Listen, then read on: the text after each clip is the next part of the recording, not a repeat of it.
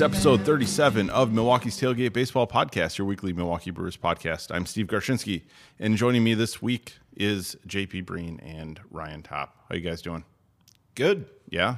Yep. So It's very sweep right now. It is very sweep. I was going to say, I was home this weekend, and my dad told me that he was trying to find the podcast, and he Googled it.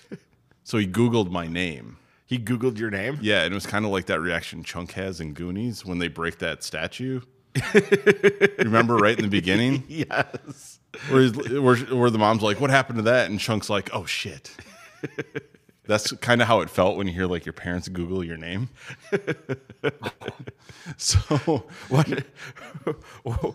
does happen if you Google So your what name? happened was, okay, so all of a sudden he's like, and then this picture came up. I was like, oh, Jesus. I'm like, what the hell kind of picture could it be? And he's like, it said effed in the ass. And I'm like, what? And it dawned on me. I posted our conversation from your Eclipse trip. And that's what pops up is our text message conversation when I asked you where you ended up. And that was You had your explicit answer. My very explicit answer, yes. So that apparently, when you Google my name, is one of the top search features there. Search. I'm glad that returns. it has been immortalized in that way. It is, yeah. So I was worried there, and then I saw it was that, and I'm like, oh no, I'm not the idiot in this story. So, anyways, you can help fans find the podcast by rating Milwaukee's Tailgate on Apple Podcasts. We want listener questions, so follow Milwaukee's Tailgate on Twitter at MKE Tailgate. Email questions to milwaukees.tailgate@gmail.com or follow our Facebook page. You can also follow the three of us on Twitter, and you can see that great picture I have. I think I have it pinned to the top of my Twitter feed. Anybody who wants to see it and relive that moment. But you can find that if you go to our Milwaukee Tailgate Twitter bio. And finally, if you'd like to support the podcast, you can visit patreon.com/MKE Tailgate. Our Ball and Glove patrons receive the monthly Minor League Extra podcast. Milwaukee's Tailgate is sponsored by Carbon 4 Brewing. From Dragon Flute to Block Party to Fantasy Factory IPA, K4 specializes in English-style malt bombs and perfectly balanced hop grenades. On May 3rd, Carbon 4 hosts the Common Thread Release Party. This year's beer is an American Pale Ale Lager, and it'll be available when doors open at 11 a.m. Common Thread beers are a collaboration with other Wisconsin brewers, and the proceeds of the event are donated to the Wisconsin Brewers Guild. It's a great way to celebrate Craft Beer Week, so head over to Carbon 4's tap room on Kinsman Boulevard on Madison's East Side, or check out carbon4.com for more information. Hey, Carbon Steve. 4, beer brilliance. Yeah, sorry. I apparently stepped can't on read. it. Yeah, I stepped right all over that. No. So you apparently just did that. You stopped by the brewing room, tap room, The brewery? the brewery or I tap did. room, whatever. And what are we drinking here? This is I don't even know what this is. the Mina Hates Bananas Hefeweizen that they put out. I think it's a limited release one. Yeah, okay. I did see that was on there when I was looking the other day. Okay. Yeah, so I stopped by, got that because I have a growler to go take in. And that's the best way to do it is to go to the brewery and just get it fresh. Yep, and get your growler filled. Exactly. So yeah, head over there and they have everything you normally see, plus they usually have a few different limited release things that you can go get filled up. So I recommend doing that. Milwaukee's Tailgate is sponsored in part by Sound Devices, a premier manufacturer of audio production gear, and they're located right here in Wisconsin. Sound Devices gear is used worldwide and is found on the set of Oscar-winning films and popular TV shows. And if you're looking to create a professional sounding podcast, check out the MixPre 3 and MixPre 6. For more information, visit sounddevices.com. Hey guys, we got a winning streak. It's like a real winning streak too. It's a legit winning streak. What are we at now, JP? I'm trying to pull you in on 6 this. games in a Yeah, row? you were kind of falling asleep. I know it was a good week. It was a good week to play really bad teams. Yeah, Turns out when you play bad teams, I was going to it's easier say, to win. yeah, it really helps to play the Reds and the Marlins in 7 games. So, I mean, aside from dropping that first one against Cincinnati, Yes, they have been quite good. well, honestly, they won on those back-to-back Eric Thames 2-run home run games. They weren't great against the Reds. No, they weren't, but they pitched really, really well. They pitched well, and Eric Thames was a monster. A monster, yeah. And then the offense is broken out, which we were waiting for. We've been sitting around waiting for them to score a bunch of runs in a game, and they did it twice against the Marlins. And even Even the other games, what did they have today? 4? So not terrible. Yeah, I think they scored 6 and 4 were the other winning totals. Besides the 12 and the 8. Yeah. So how much, JP, how much does it help to have Yelich back in the lineup? Yeah, I was going to say, it's funny how offense picked up as soon as they played somebody bad and got a bunch of people healthy. Yelich has been incredible. Not only is he hitting the ball with power, he's hitting it to all fields. He's drawing walks. And I mean, Lorenzo Cain is tremendous atop the order as well. So it's been a good opportunity to see what the new additions to the team can do to set the table early. And then at times, I mean, Yelich was his heart on Sunday, when we're recording, was the difference for a while. And then the Marlins had, some terrible. Justin Bour had a terrible day in which it was actually able the Brewers to ultimately take the game. So it was a good situation to be able to see what they could do when they have a potent top of the order again. The bottom of the order still needs to figure it out, but the top 5 guys, Cain, Yelich, Braun, Shaw, and Thames have been great. Yeah. Or Aguilar, really. I mean, even if Aguilar's playing instead of Thames, he's been really good as well. Yeah, I was going to say, we learned that Jesus doesn't save. Jesus hits dingers. Jesus does hit dingers. So, yeah, you just hit another one, too, while we were trying to dig your phone out of your car.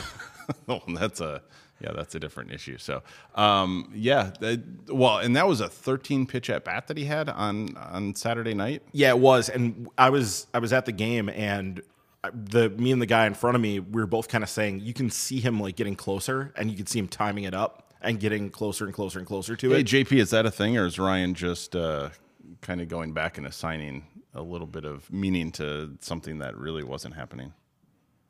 No, I think when you have an opportunity to see the same reliever throw 13 pitches, you eventually start to figure it out a little bit more. Right. We were saying before he did it that like he seems to be getting the timing down. It's getting closer, and then there it comes. Yeah. I didn't even stand up. I was laughing. I think he dented the Toyota, whatever SUV is. There's a whole thing about that. Yeah, there's a debate. I think there's a Zapruder film of it now. Yeah, somebody's got the frame by frame, the grainy footage. Yeah, did he actually hit the Toyota in the Tundra territory, or? Well, I think he hit it, but the question is whether or not it hit something else first, if it caught it on the ricochet or not. Because I think it has to hit it on the fly. Yeah, either way, I woke up my 4-year-old, and I'm like, you got to see this.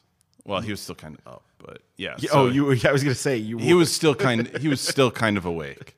I didn't. He was kind of at the door and looked out, and I'm like, because I know you're going to enjoy a home run because he loves home runs. It's not just chicks; it's toddlers like the long ball too. So. Anyways, so I mean, did these two series back to back? Do you think this is a team kind of finding their stride at this point, JP? I don't know. It's hard to tell.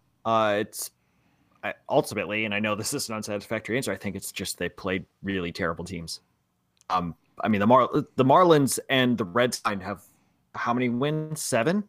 Something like that. Yeah, it's not good. Well, I mean, they ended up getting Brian Price fired from the Reds after the last game against them. I think when he got fired, they were 3-15.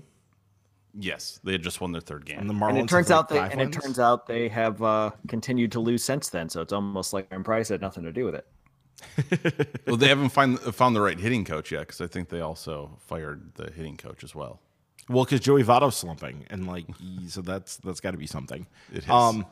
Well, and to be frank with the situation with the Reds, I actually don't think it's a terrible thing if they wanted to get rid of Brian Price, but bringing in Jim Riggleman just seems not like a long-term answer. Like when the Brewers got rid of Ron Renicky, it was clear that the situation was not Renicky's fault, but they had Craig Counsell in waiting, and that was the long-term manager that they wanted to bring in. And I thought that was going to be the situation with the Reds. They had somebody, a young manager or a manager they were really excited about, that they wanted to grow with a young team, and they wanted to be able to bring in. And I don't necessarily think the Reds are working with that same kind of play. So I didn't necessarily understand what the reason for the move is, unless there's going to be something that comes down the road as well.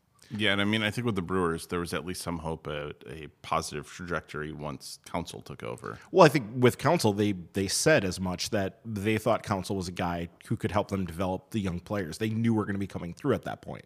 And that's what the focus was going to be, was on developing younger players. And that seems to have worked out okay for them. I don't know. I mean, Brian Price probably would be an okay manager. He never had talent. He came into a tough situation because he came in after Dusty got let go, right as that Reds wave had crested, and was basically in a tough situation the whole time, where he really didn't have great talent ever. Well, and did he take over right after Cueto left? No, I think he had Cueto right before. He had Cueto at the beginning, but you have Cueto and Bailey. Cueto leaves for San Francisco. Bailey gets hurt. I mean, so you have no pitching staff. All you have is Joey Votto because you have an aging Brandon Phillips. Right. And Phillips that's about it. And Jay Bruce gets shipped out. Yeah, I mean, what are you going to do? It's hard to be a manager. Right. There wasn't much that you were going to do there. Real quick, otherwise this is a Brewers podcast. I'm going to bring it back to that. I was just going to say, going back to the point about, I mean, the Brewers were playing poorly enough before where even if you get a 7-game stretch against really awful teams, the way they were playing, they weren't going to go and take 6 out of 7 of those games the way they were playing. So they've definitely started playing better. How much of that has to do with the fact that those teams are completely terrible, I don't know. But I mean, you never expect, it's always a popular thing when people look at a schedule and they go, oh, well, now you're playing a bunch of garbage teams. You should sweep this series and whatever. Baseball doesn't usually work that way. I mean, there's some back and forth that way, but usually, you hope to win the series against bad teams. You don't think you're necessarily going to go through and, run 6 of 7 from them. So it's a positive development, at least, considering where they are. And they seem to be at least a little bit stabilized this season. And I put something out there this week on Twitter about it, saying basically the hope is at this point that they can be around the time that, hopefully Jimmy Nelson and Corey Knebel comes back. And we got good news on Corey Knebel this weekend. But hopefully they can be maybe on July 1st, somewhere around 500, maybe a little bit better than that, and be in a position to make a run in the second half with, potentially a better squad than what we have on a daily basis right now. At least that's the hope. So, Yeah. Now, one of the big questions we had it from a few different places this week, was asking about Brent Suter. He pitched on Saturday, 5 innings, 5 earned runs. He's basically pitched the longest he's gone, even in a good start, has been 5 1/3 innings. Otherwise, he's pretty much just been 5 innings each time out. He's got a 5.68 ERA. Even Baseball Prospectus projects rest of the season his DRA is almost 5. So I mean, he's not going to be a great run preventer. I guess how many more starts does Suter get in the rotation first? I guess that's the first question.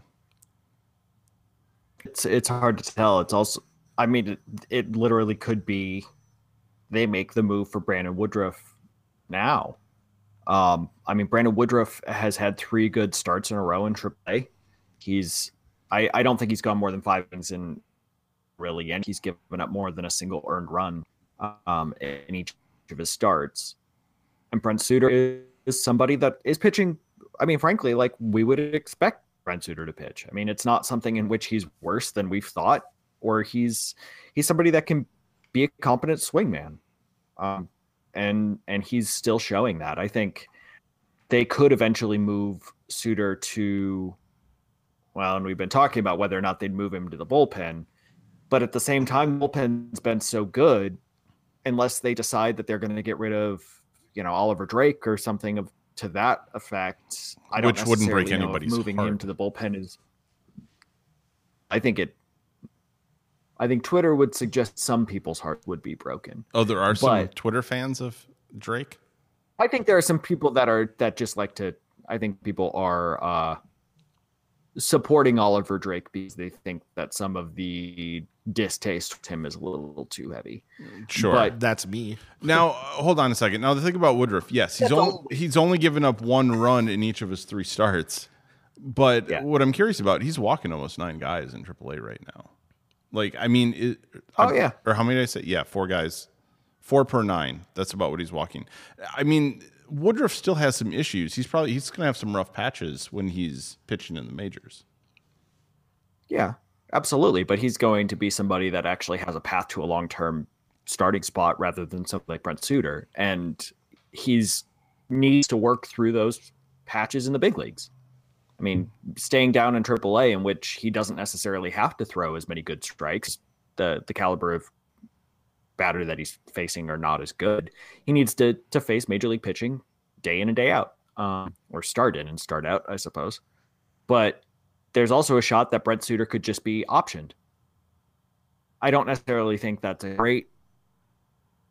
I don't know how big of a chance there is, because I think that one of the things that I've been trying to figure out is why the organization went with Brent Suter more than, Junior Guerra or more than other people. And I think that the organization really values Suter as a guy. I mean, every single celebration you see, he is front and center. He's always talking to guys. He's always talking to pitchers. He's working with the catchers. I mean, we know, and it's not just because he went to Harvard, but we've seen interviews with him, and he's a really intelligent guy. And he thinks through the process, pitching, what it's like to be in the big leagues, and he's articulate about it. And I think the organization really values him as a clubhouse guy. It's somebody that maybe council loves him. I'm not necessarily sure. I've been trying to think about it more and more, especially since Junior Guerra has been pitching well. And I think that if you watch Suter, he's always smiling. He's always around. He's always talking to everybody in the dugout. He's always trying to pump everybody up.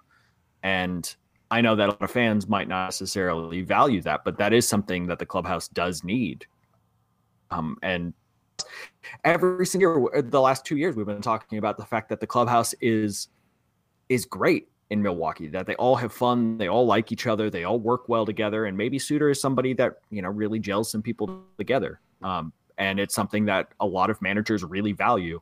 So I would say that if Woodruff is going to come up, would imagine that Suter moves to the bullpen, but then they do have to decide who to get rid of. And we've seen again and again that they prefer to option people. They don't want to DFA people outside of, JJ.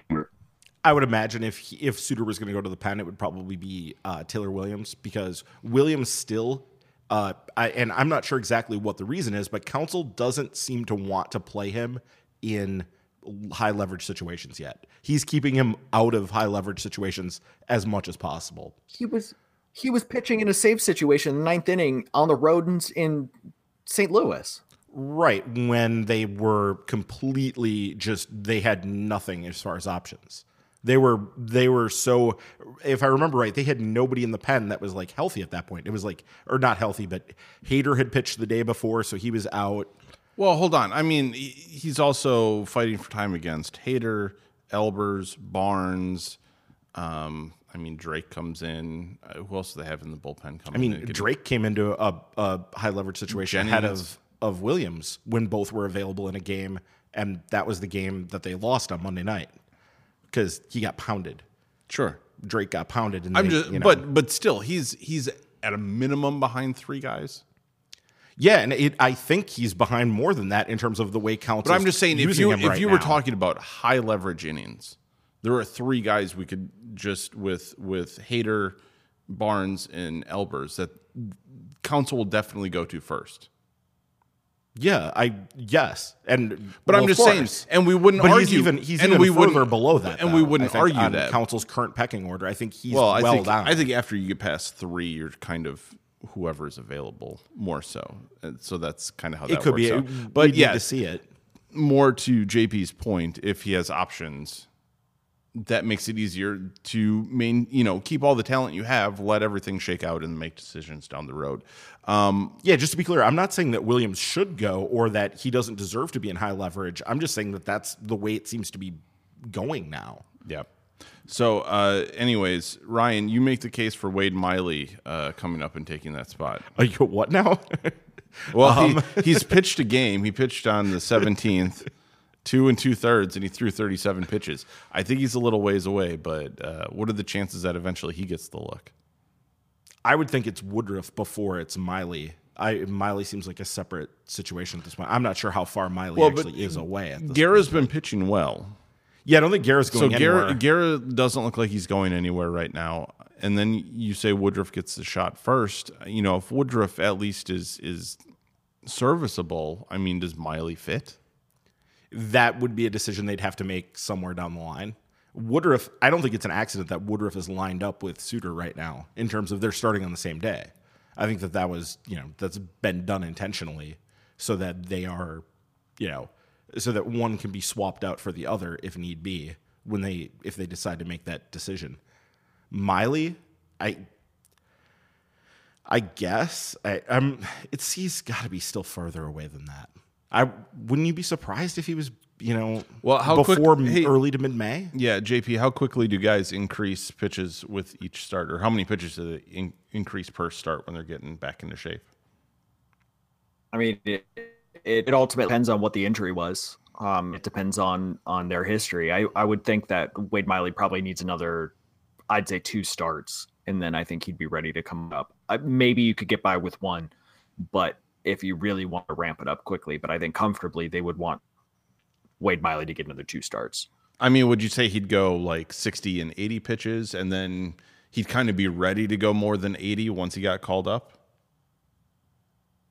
Yeah, I mean, I don't necessarily know what his opt-out situation is, like when they have to make a decision whether or not he's going to be called up. So I don't know if that's going to affect when they ramp it up, but I would think they would want him to go at least 8 pitches before they bring him up. I think they'd want him to go 50, 60 pitches a couple of times and then expect him to be able to ramp it up after that. Even though I suspect he probably would, but they have would be able to do that. I just think they have no reason to force a guy like him to have to do that. I mean, are they going to feel obligated to get him a start if he gets healthy, or is there a situation where they just say, well, we don't need him, so we're going to, set him free?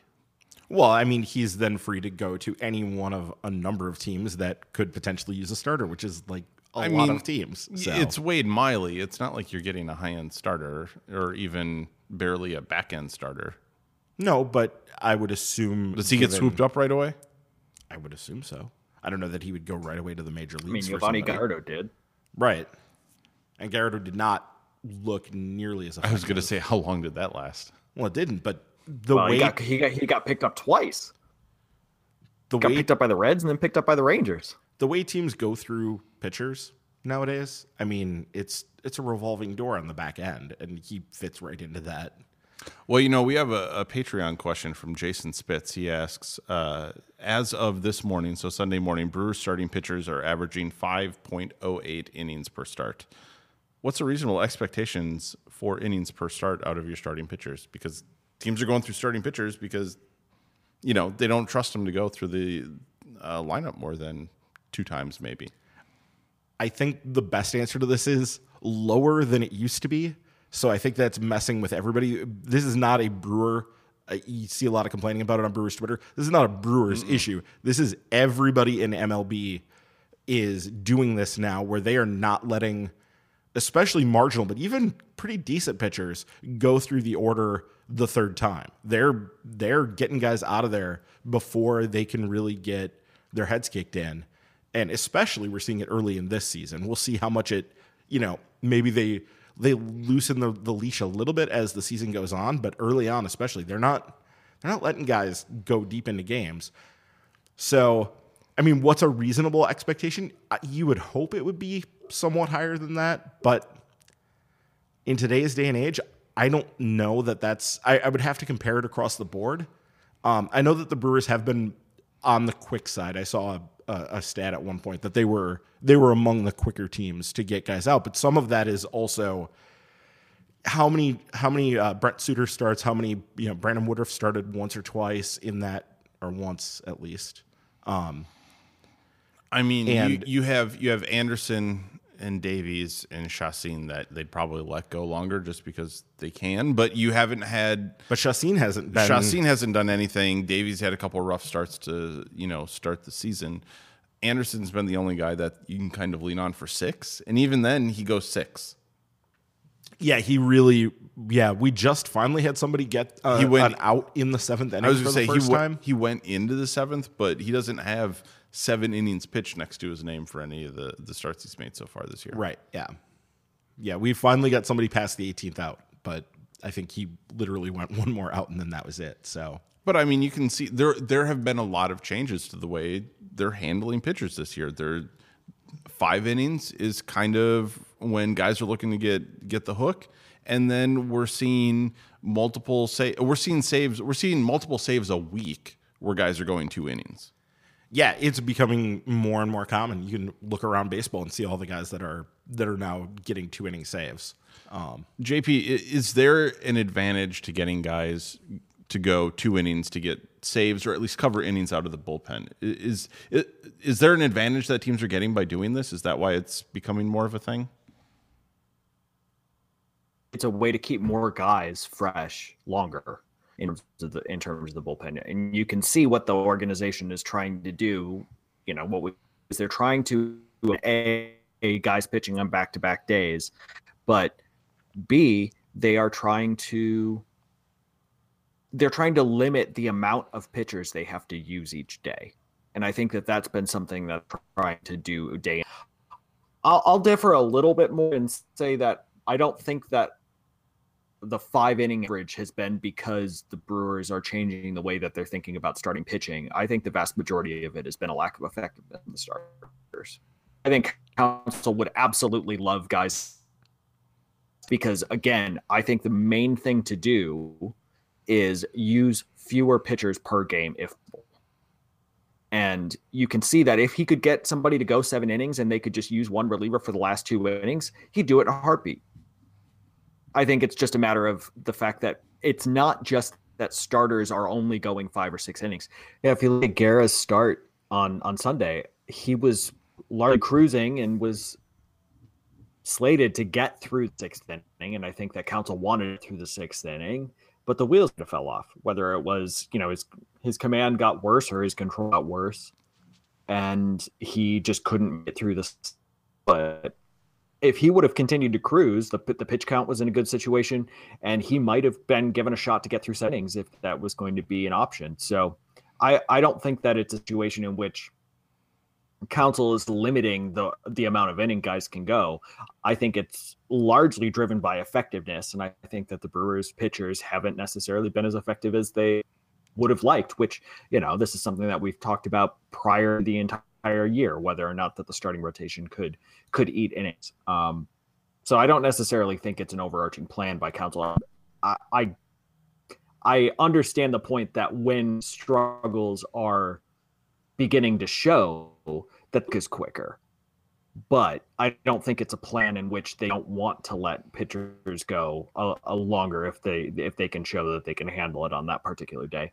Yeah. Hey, Ryan, do you think that this is maybe adapting to the fact that they're taking into account warm-up pitches? So guys going 1 inning more often, if they eliminate the fact that guys got to warm up to get out there for that 1 inning, they can, basically stretch them longer when they do make appearances and keep them fresher. Like they're not throwing as many pitches because they aren't warming up as often. I don't know. I mean, they are still throwing the pitches before the inning. When they come out for that 2nd inning, they're throwing, but if you're going 2 innings, you're not warming up each day. Right, and I think that is a thing that teams are very conscious of now. That kind of started with Buck Showalter about 5-6 years ago when he came to the Orioles, where he made a real effort not to get guys up multiple times and not use them. I think they had some rules about that. So they were avoiding those sorts of things. And I think that spread around the game to a large degree. And I know everything is tracked now. I mean, they track everything. When a guy gets up and stretches, when they just take some easy warm-up lobs, when they're actually warming up to get into a game, all of that, it all gets tracked. So I don't know. It very well could be, but it's hard to say from the outside. JP, do you have any thoughts on that? Is there are there other factors outside of actually being in the game that are causing relief pitchers to go multiple innings? I think it's just the fact that they don't want to pitch guys on multiple days in a row if they can. Maybe it is a matter of whether or not they have to get up multiple days in a row they want to avoid as well.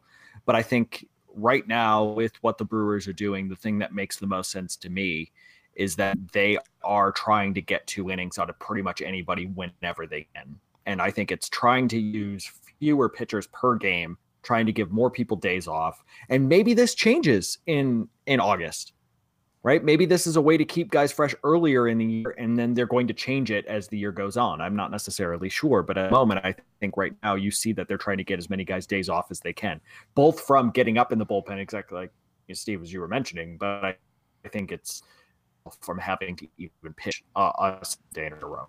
Yeah. Now, the Brewers had a close call this weekend. Orlando Arcia had what looked like it could have been a very serious ankle injury on Friday night. Yeah, you guys freaked me out in the group chat about that because I was not watching it at that point. Oh, I was like, if that's broken, I'm not going to be surprised. I was totally expecting them to say, yeah, Orlando Arcia broke his ankle, because when he got up, he rounded wide, throw came back to first, he slid back to it, feet first, and new rule: nobody slides back into first. Yeah, you know what? Everybody head first, feet first. I don't give a. If you get caught rounding too wide at first base, just take the out. Yeah, take the out and walk away from it. I wasn't watching either, and as soon as you all described it, I pictured Jenkins sliding back into third base, and his ankle just absolutely. Arcia's ankle twisted. I mean, it wasn't like, he was hobbling. I know, but when Jenkins went 90 90 degrees. That was sure. disgusting when that happened. Arcia's did not look good when they replayed it. The flexibility of youth, was Jenkins an old man when that happened? He was he wasn't 22. He was still in his 20s at least. But anyways, Todd Rosiak Sunday said Arcia tested his ankle in the morning, reported no issues running or fielding, and he expects to be 100% by Tuesday. So I guess we have to wait to see Mauricio Dubon still, because that's what we were kind of assuming. Would that have been the move? It seems like the most. I would imagine. It seems like the most likely thing that would have happened in that case. But you don't think they'd go with the rotation of VR, Sogard, and Perez between shortstop and second base, and then call up Brett Phillips or somebody? They would. They would have wanted somebody to be able to handle multiple positions, though.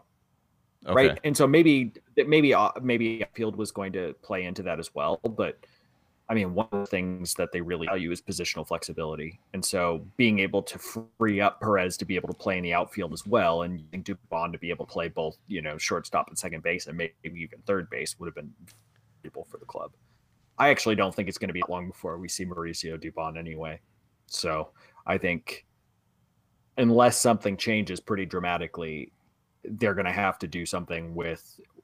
I mean, we know what Sogard is. This is pretty much what he's been expected to do. I don't think anything is overly shocking there, but it's still Aaron bad. Perez is not. Yeah, well, quite. And Aaron Perez is.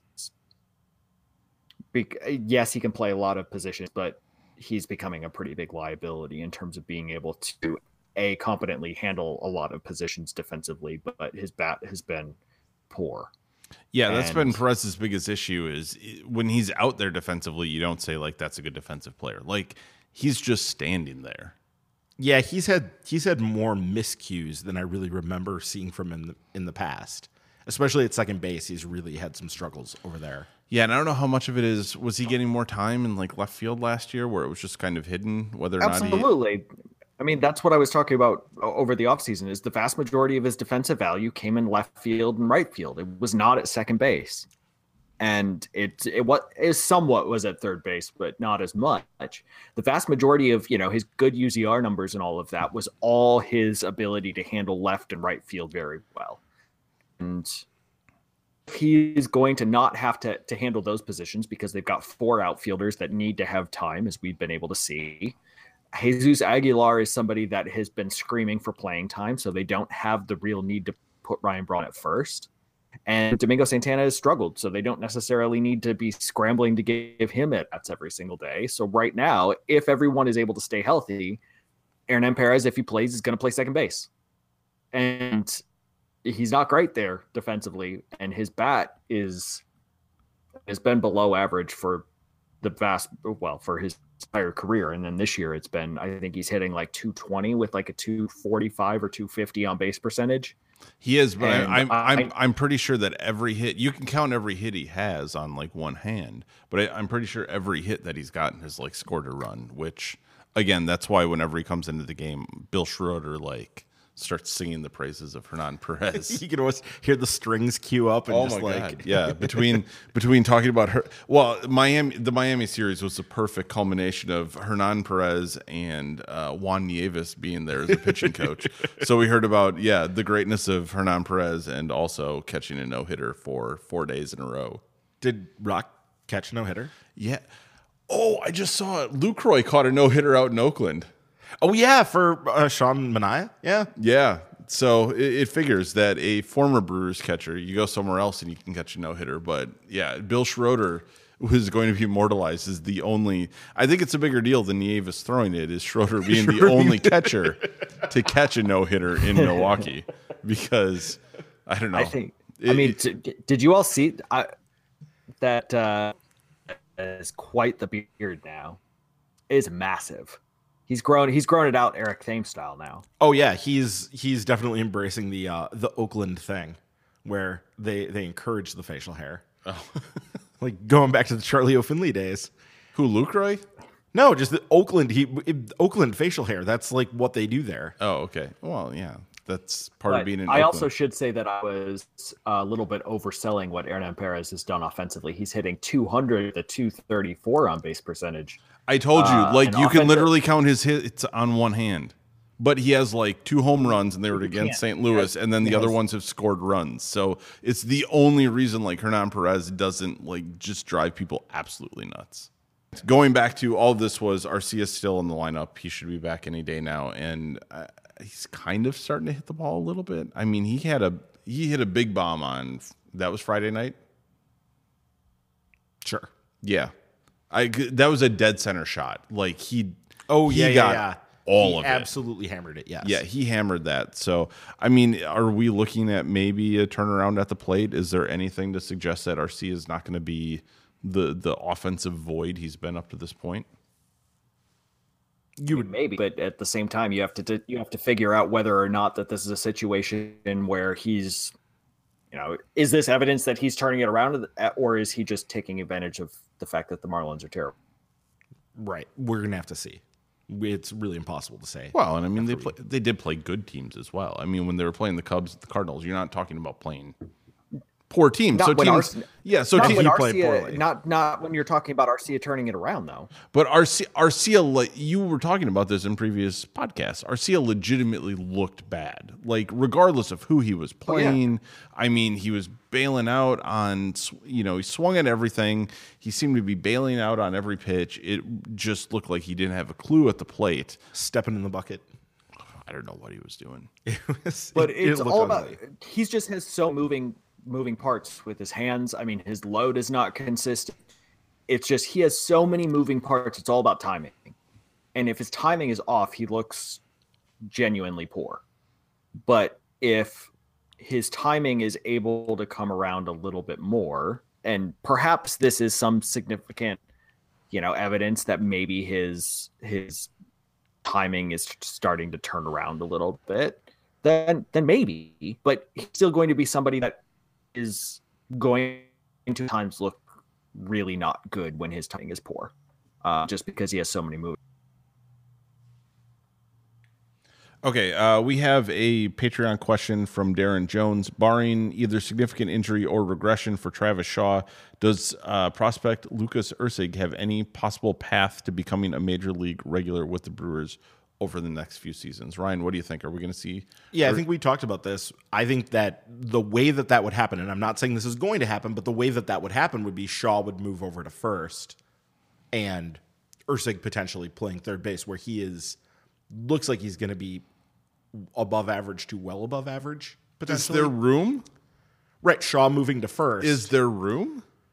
In 2 years? Sure. Thames' contract will be up. That wouldn't be happening now. No, we're talking about 2 or 3 years down the road. Hold on a second. Even with Thames gone, you still have, Yelich, Kane, and Santana in the outfield. Sure. Okay, so Braun and Shaw are what, platooning at first base? Oh, I mean, we would have to see how that all shakes out at that point. But I mean, the path to it's 2 years from now. There's no way that anything that you would be worried about in terms of roster construction for 2 years. Right, exactly. I mean, Ursig at earliest is going to be knocking on the door middle of next year sometime, and that's at probably the very earliest. So, well, I mean, he did qualify by, say, barring significant regression from Shaw. So that's what I'm saying. Going forward, well, I mean, obviously, if there's regression from Shaw and he becomes a player that you can replace in the lineup, maybe there's the ability. But even then, is Ursig as good of a prospect as Shaw was coming up? better. Is he? Yes, Shaw was not a top 100 type prospect. From my memory, he was not a top 100 type prospect. He kind of emerged late. Ursig has been a guy who's been on top 100 lists, especially Keith Laws, but other people have listed him as well. He's been on the prospect radar basically since he came into Pro Bowl, looking really good. Well, he came into Pro Bowl and he's kind of dropped off lists though. Right, he had his best. I'm just saying Shaw went the other way. He would have been moving up on the list where Ursig would have been given the benefit of the doubt, being put on lists because of who he was when he got drafted, and then with production fell off. So, I mean, does that make him a better prospect? He was drafted. Lucas Ursig was drafted in the second round. He was not some drafted in a position in which he was going to be guaranteed a top 100 prospect spot. No, but he also wasn't drafted in a spot where he'd have to spend multiple seasons earning his way in. And also, wasn't he kind of a unique situation? He fell because of personal issues. Yeah, there was some of that gets into whatever. But that is a reason why he would drop into the second round, and why most first rounders, you kind of get put on those lists. Ursig had the pedigree to be on there to begin with. Yeah, there was a lot of disagreement on teams for how good they thought he was. So, and what exactly those issues were. I think the other thing for Travis Shaw was never. I mean, I just did a quick search because I don't think he was ever a member of any top prospect list. I just did too. He wasn't. Yeah, I think he was one of those guys who was he came on because Boston desperately needed somebody at third base, and he performed really well. And then he kind of just forced his way on as somebody, it's somewhat like if Garrett Cooper just lit the world, you just couldn't send him down anymore. Yeah, I mean, Shaw has the ability to play third base, and B, he has legit power. Oh, he absolutely does. Where you look at it and you go, that can play at first base too. Sure. And, Ursig is probably going to be a better defender than like I said, Shaw the issue with in a year or two. So. But the issue with what you were bringing up is if you have Braun and Shaw at first base, because Braun's still going to be here. It's complicated. Who knows how this is all going to shake out? They're going to make moves. I know we've been saying that for a very long time on this podcast. Yeah, but I do not believe you anymore. They're going to make moves. I mean, it has to happen. They will make trades. Speaking of which, did you want to finally get to that question? What, was there a trade made? Which one? No. There was a trade. We acquired Tyler Saldino or cash considerations, I believe. That guy gets traded all the time. Cash considerations. Yeah. That dude's always on the That's never a joke that's been made before. Okay, so you want the Wallylicious question? Yes. Is that what you want? The Wallylicious question. We have the Wallylicious on Twitter asks, would you agree at some point the front office needs to spend some real prospect currency on controllable young starting pitching with a solid 2 or even ace ceiling, and they need to do it probably this winter? I know Ryan's answer to this. I think they would like to avoid that. I think they're hoping that they can do that. That question. No, answer the question. Answer the question. Not whether or not you think that the organization wants to. It says, would you agree? No, I don't agree. I do not agree. I do not agree. I would hope that they're hoping that they can do it themselves. That Corbin Burns, who has been looking every bit as good at AAA as he did before. That Corbin Burnes could potentially be that guy, and that you don't have to go and give up, Corbin Burnes plus 2 or 3 other guys to get that guy. I think that's the hope. That's my hope. So that's where. But the thing is, that's where I'm at with it. I think it's important to recognize that while Corbin Burnes is a very good starting pitching prospect for the Brewers, and while the Brewers organization for a long period of time have struggled to develop their own pitching talent, there's a difference between somebody like Corbin Burnes and somebody like Michael Kopech, who is with the White Sox, is a legit top end prospect. I'm not saying that Corbin Burnes cannot be somebody who could be a quality major league starter. When you're talking about somebody that could be a young, controllable starting with a solid 2 or even ace ceiling, you're talking about the Michael Kopeches of the world. You're not talking about Corbin Burnes. Corbin Burnes is somebody that is a solid mid-rotation starter, and if you squint, he could be more. That is not the same as getting somebody who could be a Jameson Taillon. They're just not. And it's important to recognize that when you're looking across the board with the organization, because there are not very many legit number 2s or even aces. Those guys do the almost Brewers across the board outside of. Do the Brewers even have the currency to get a 2 or a 1 in a trade? Yes, they would either have to trade a lot from their minor league system, or they'd have to start trading from the major league club. But they do. I just don't think that right now, as currently constructed with the players that they have in the org, intelligent for them to be able to go out and get somebody of that current. I don't think that they have the pieces to do it, to do it responsibly. So you basically agree with me, but well, hey, no, I know I don't that agree with you, because I don't think there's any ever say that they should go pick up somebody like that, other than like somebody selling low on somebody like a Garrett Cole or somebody like that, where you're like, oh, look, we could buy this person at a cut rate price and we wouldn't really have to spend that much money. But I don't think if you wanted to go and get somebody like, I don't know, like Chris Archer and Marcus Stroman. Yeah, but that's not the Marcus Stroman right now is a perfect example of somebody that you would be hoping to get on the cheap because he's not pitching that well.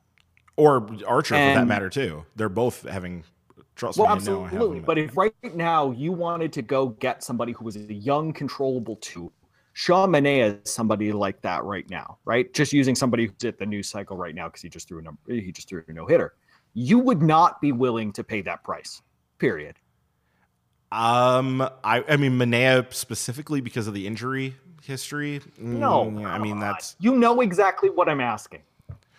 Yeah, I mean, I would need to find the right guy. I mean, I didn't have an issue with the Yelich trade, so like, there's that. That right guy, that pitcher that is a potential ace who has no injury history or risk going forward. Yeah, that right guy that exists. That teams are just willing to trade away because they want a bunch of mid-level prospects or something like that.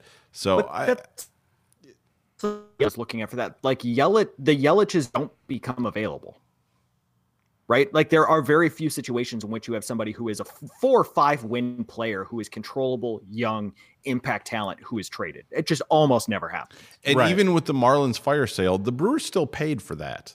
Oh, they absolutely did. The Marlins were getting rid of everybody, but the Brewers definitely paid more than everybody else was, because Stanton had a huge contract. Ozuna didn't have many years left. I mean, the Brewers paid for Yelich. Yes, they did. They paid a market rate for him, which was absolutely fine. That's what they needed to do, and that is fine. And until Lewis Brinson played the Brewers, it looked like the Brewers were just fine in that trade. Yeah, it's funny how that worked. Because what, he hit three home runs in the series? Yeah, he has 3 home runs this season. He has 3 home runs this season. He raised his OPS from 300 to I think 450 or something like that. Yeah. I mean, which is unfortunate. We don't want to cheer against Lewis Brinson. No. But yeah, I would like him not to hit, what was it, 6 fewer home runs than than Christian Yelich. I'd have to look exactly what. Again, I still say if Brinson plays enough games, he's going to hit more than Yelich because Yelich isn't a power hitter. Brinson has power. Brinson's going to have to stay in the lineup through. With the trade they made and the lack of talent they have, who are they going to put in instead of Brinson? Yeah, I don't think that he's in any danger of losing much playing time unless it absolutely falls off a cliff and they just can't justify it anymore. But I will say for Yelich, and I know that it's because he was with the Marlins, but like, I don't think I realized he was 6'4", and he's a big dude. Oh yeah. And he's looked incredible.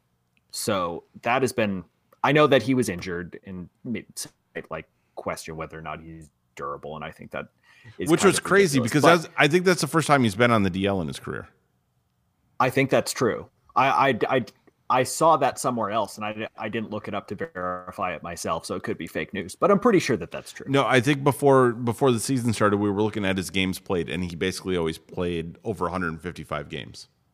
You can't be on the DL if you've played 155 games. Yeah, that's fair. And I don't know if like, for some reason, Yelich, and maybe it's because everybody said he wasn't a power hitter, that I just like always imagined him to be 5'11", 6 foot, just like a super good all around hitter. But he's a big dude, and he does have the power to be able to do it. It's just a matter of, I think, being able to maybe either change his approach, or maybe I was underselling the park. I'm not sure, but I mean, I think it's pretty clear from his short stint with the Brewers, he has the ability to hit 20-plus homers. I might have been sleeping on that. He is, I think, incredible across the board. Well, especially in this home run environment. Yeah. But he's an incredible across the board hitter. He can do everything.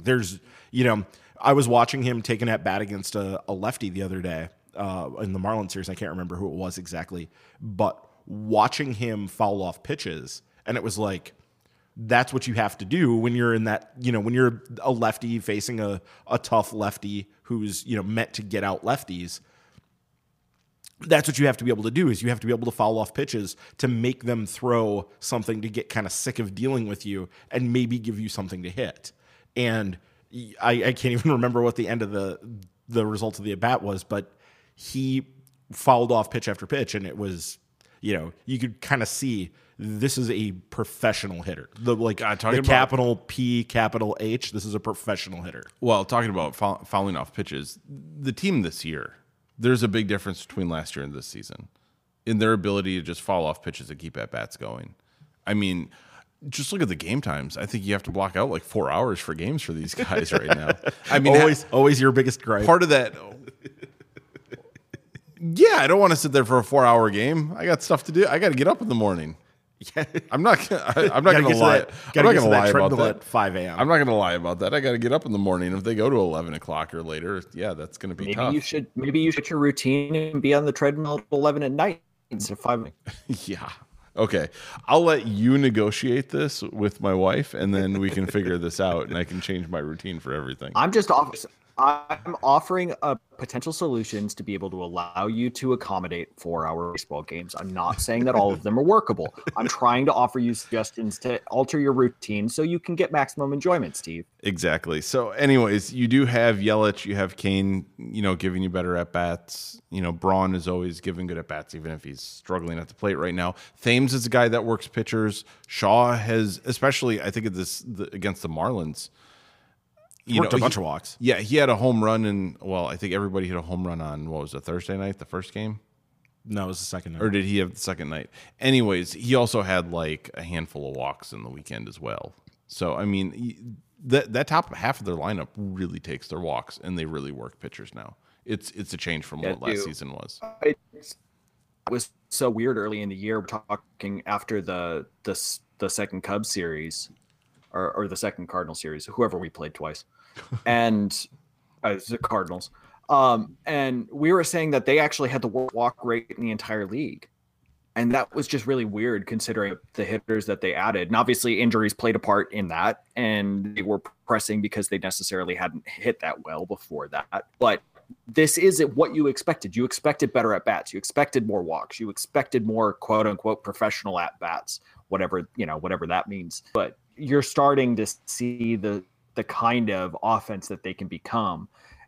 And I'm hoping to continue this after the Reds and the Marlins series, because my concern is not for the team as a whole, but for I don't know, just the general conversation around the team. You hope that they can continue it, so it's not this, they beat up on the Padres, the Reds, and the Marlins, and that's all their wins came from, and they can't actually play any good teams well, right? That narrative is like ready. That narrative is also the worst.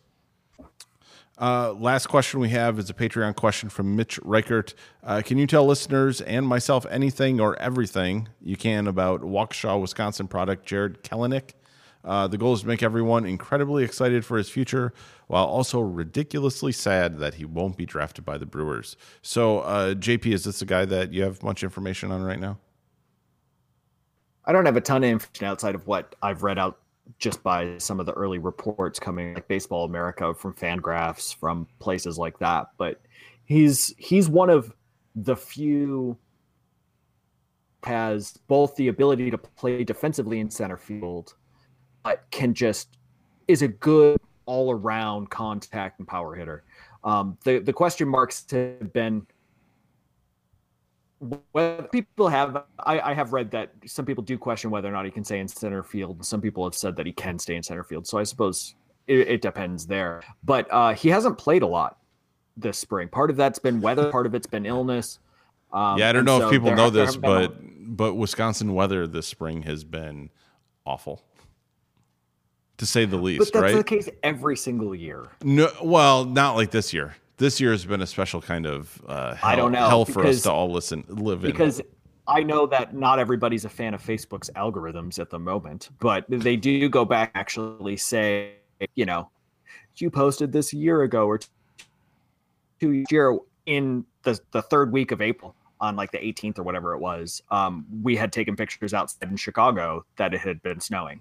And like that there was a ton of snow on the ground and that we were all complaining about it. So the Midwest is just awful. So anyways, Ryan, have you been able to read up on him at all? I know you like to peruse the Baseball America.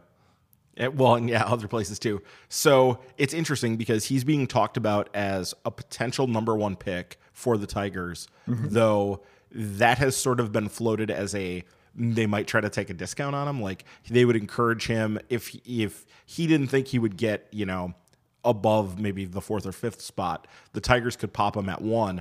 And part of the thinking with that, and this has been sort of backed up by Keith Law, talked about this a little bit. There's this sort of feeling like everybody missed on Mike Trout. And part of that was nobody could get into, Millville, New Jersey that spring to see him because it was really crappy weather and like nobody. So, and also the other thing to remember about it too is when you have a guy like this, he is not seeing competition comparable to maybe what they could see guys in Southern California or Texas or Florida or something like that. He's not seeing consistently the type of pitching. And so nobody really knew. Like everybody thought, like scouts knew who Mike Trout was, and they thought this guy could be really good. We just don't know how good because we haven't been able to see him facing anybody who's good. No, so he gets somewhat futures games or whatever they are for the high school kids. Right, yeah, the perfect game, stuff like that. You get like a couple weekends a year where and that's you could really get everybody like together. The summer before. Yeah. And Trout was especially young too. So like, not to say that he's like the next Mike Trout, but the thinking kind of is going, well, he's a guy that seems to be really good. His power is his calling card, is what I've read. He has good power, and there's a feeling that he could have above average tools across the board when it's all said and done, but there's some projection that's obviously needed in that. So, but yeah, I mean, if the Tigers were to pop him at number 1, it wouldn't be a huge shock, but they would be getting a discount on him because he's not. I think Mize is at this point considered the number 1, likely to be the number 1 pick in the draft. But at the same time, the teams for the last few drafts have done that. Like that wouldn't be new for the Tigers to do that. I mean, the whole talk was with the Twins last year. The Twins basically went to Royce Lewis and they went to Brandon McKay and they said, this is what we're willing to offer. Will you take it? And McKay said no, so they didn't. And then with Mickey Moniak, obviously they were taking a discount there on a high school guy. This is pretty much what you do with the first pick now. Is Right. You take somebody, you get a bunch of guys who you're talking about, number one, and you find which one, I like, these 3 or 4 players, or with the Twins, it was 2 players, but find the guys that you would be comfortable with at number one. And then you float out a number and you see who's going to take it. And then after that, you move. I mean, ever since we've gone into this new era where you have the signing pools, I think the first year that was in effect, that was the Carlos Correa draft. I was just going to say, Correa was the guy that I think the Astros kind of pulled that on because they didn't want to deal with Appel's contract demands. Because he was a junior that year. He still had a little bit of leverage. I think that's right, yeah. Because he came back in the draft the following year, they drafted Appel over Chris Bryant. Otherwise, they could have drafted Correa and Bryant. But then they wouldn't have Alex Bregman. So, well, geez, don't they just have a pile of riches there in Houston? I mean, I think they'd probably rather have Chris Bryant and Alex Bregman. Yeah, so either way. Wait, no, they could actually have both. They could have Bregman and Bryant. Because Bregman was the guy they got for not signing the kid with the UCL issue when they took him number 1 overall. Okay. Yes. Well, no. And do you have a name? Who is it? Oh, Brady Aiken. Yeah, okay. Brady Aiken. So yeah, I mean it's interesting, and that's the way the game's going. Is I think they're weighing talent, scouted talent versus price. But with the way the draft goes, there's no correlation between that. You can get just as great a player by going a little cheaper. Well, I mean, you still have to get a guy that has the calling card tool. Like, they're not taking guys who aren't. If you're picking 1-1, right, you're getting a discount on a guy that'd probably be a top 5 pick anyways, probably. They're not going deep. They're not grabbing guys who are going to go at the end of the first round or in the second round. No, Royce Lewis was going to go top 5 or 6 at worst, and same with Correa, same with all these guys. Like, they weren't going to fall that far. Yeah, so it's not like by saying we're taking the discount on a guy that they're not getting top 5 talent by any means. So it'll be interesting. So I guess that's a name to follow once the draft comes around in June. Yeah. So second week in June. Yeah, we got a little bit of time. So, but that's going to do it for this week's show. You can join our Patreon by visiting patreon.com/MKE Tailgate. Patreon.com/MKE Tailgate. Patrons at the ball and glove level will receive the monthly minor league extra podcast. As always, follow us on Twitter at MKE Tailgate. You can also submit questions to milwaukees.tailgate@gmail.com or through our Facebook page for Milwaukee's Tailgate Baseball Podcast. Don't forget to subscribe to the podcast on Apple Podcasts, SoundCloud, Stitcher, and in the Google Play Store. You can also leave reviews and help people find the podcast. So thanks for listening, and look for us again next week on Milwaukee's Tailgate. Fair weather,